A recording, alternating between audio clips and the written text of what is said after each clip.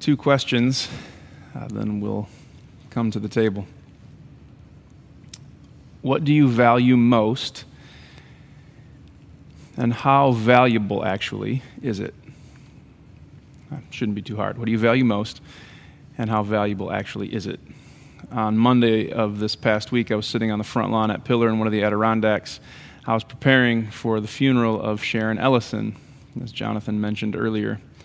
Sharon is a relatively newer presence to the Pillar community. Became a part of this place several years ago. 79 years old. My interactions with her over the last several years gave witness to a beautiful life. One who loved Jesus deeply and loved others well. I was sitting on the lawn preparing for her funeral. She had been diagnosed with lymphoma. Preparing herself for that battle, went to bed on a Friday night only to rise in glory on Saturday morning. It was quite shocking. It's probably why I'm asking the question, what do you value most? And how valuable actually is it? As I was sitting there preparing, one of the funeral directors came by, sat next to me. We talked through some of the details of her funeral service when he said, "Oh, and by the way, I thought you should know I got a call this morning. George Zeidema died." My heart sank. My head hit my hands. George Zeidema died? To my little way of seeing things, George Zeidema was bigger than life.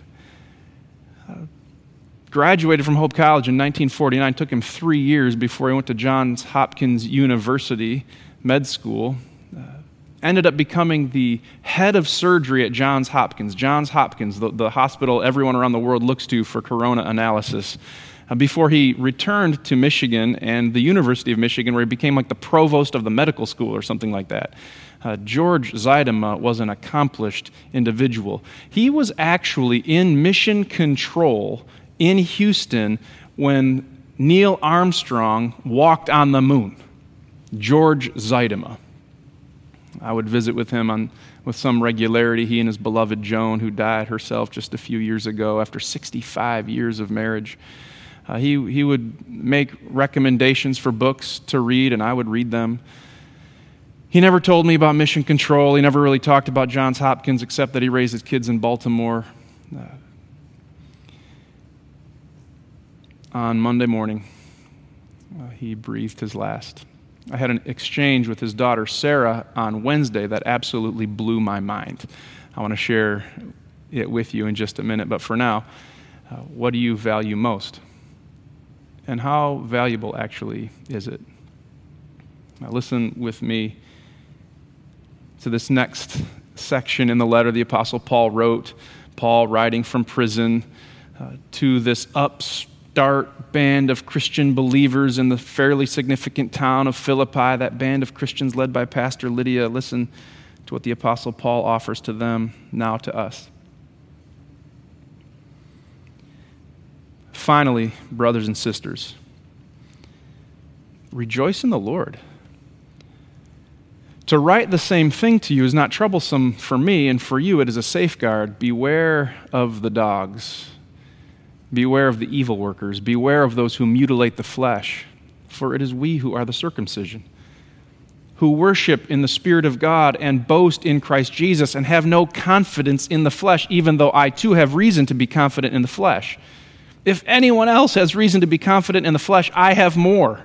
Circumcised on the 8th day, a member of the house of Israel, of the tribe of Benjamin, a Hebrew of Hebrews, as to the law a Pharisee, as to zeal a persecutor of the church, as to righteousness under the law, blameless.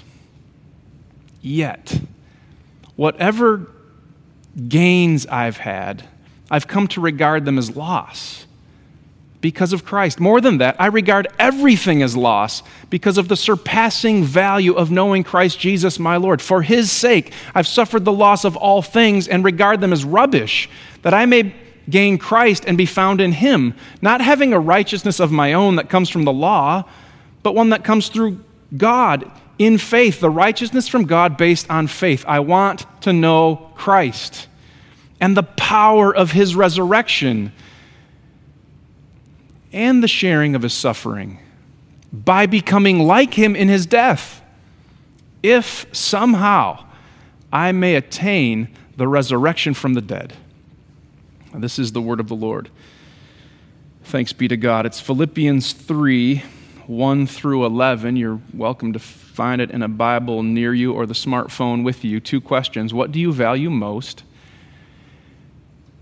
And how valuable actually is it? We value things. There are value to things. I do. I value the relationships I enjoy, the job I love, the people I get to work with, the kids I get to raise, the spouse I get to do it with, the places I get to go. There's value in stuff. There's value in things. There's value in relationship. The question isn't, is there value or do you value, but what do you value most? The Apostle Paul is pressing on us.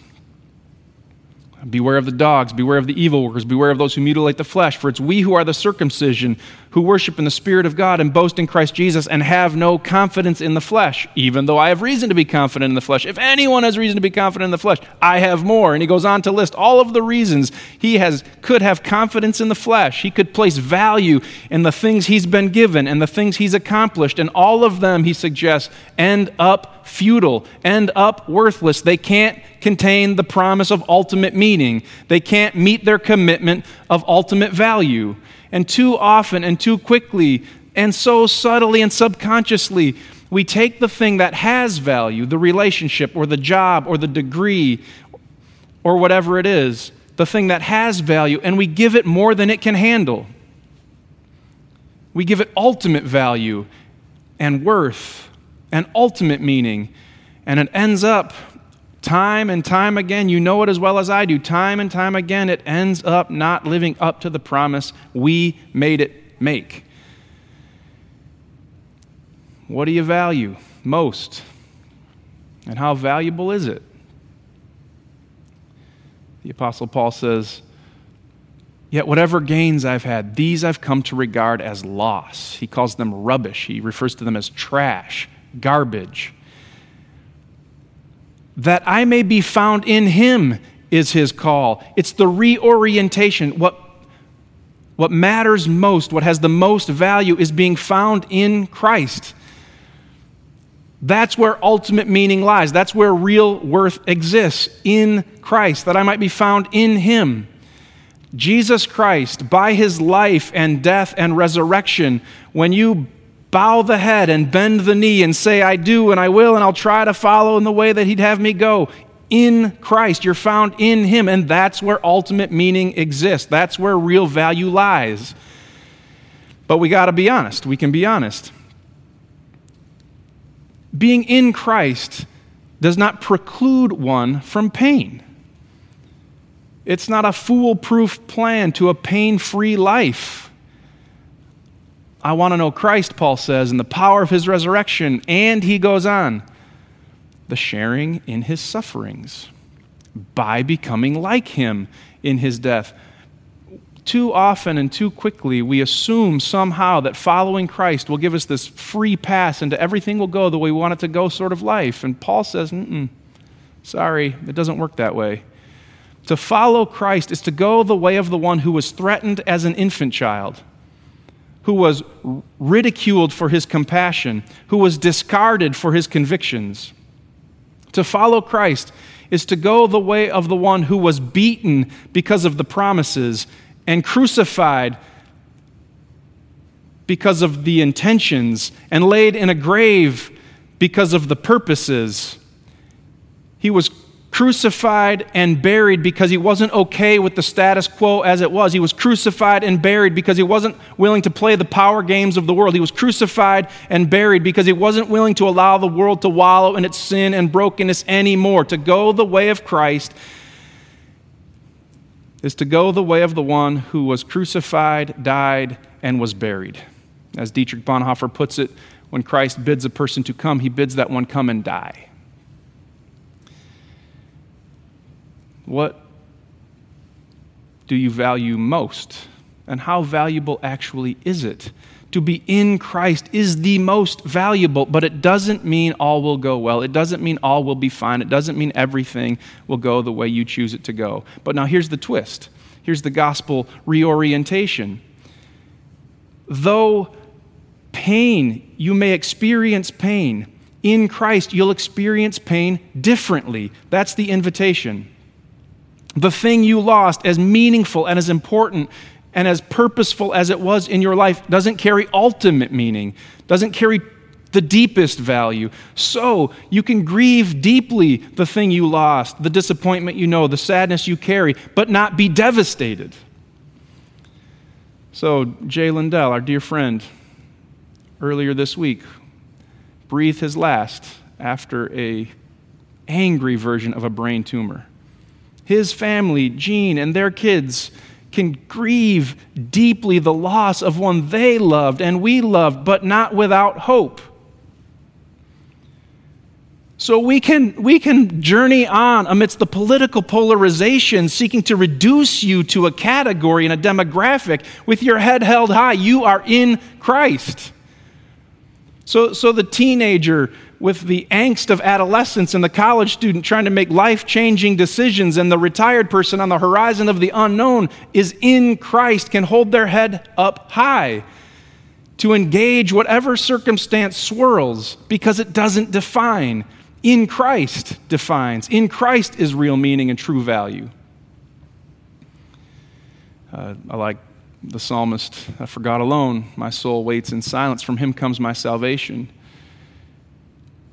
I will never be shaken. So I mentioned this conversation I had with George Zeidema's daughter, Sarah. It was Wednesday afternoon.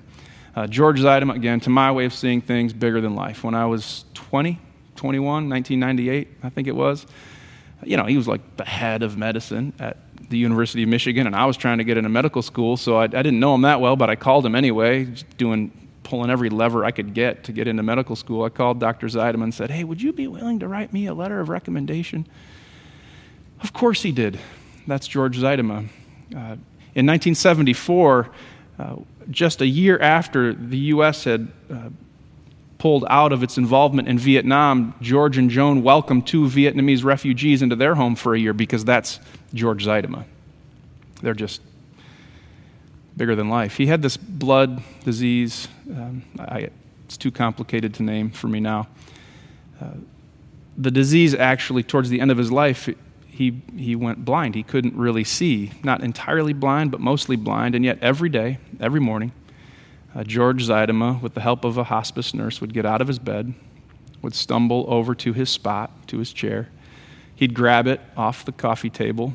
He'd open the Bible on his lap, stuffed with the devotion. And though the words were blurred because of blindness, he just held it open. He could probably parse Greek and Hebrew words, but not now. He wasn't studying the Bible. He was opening its pages in order to experience the one whose heart is revealed in it. He wanted to know Christ. 92 years old, George Zeidema doesn't talk about mission control in Houston, isn't talking about Johns Hopkins, isn't talking about the University of Michigan, isn't talking about the 25 books he wrote. He wants to know Christ and the power of his resurrection and the sharing in his sufferings by becoming like him in his death, if somehow I may attain the resurrection from the dead. What do you value most?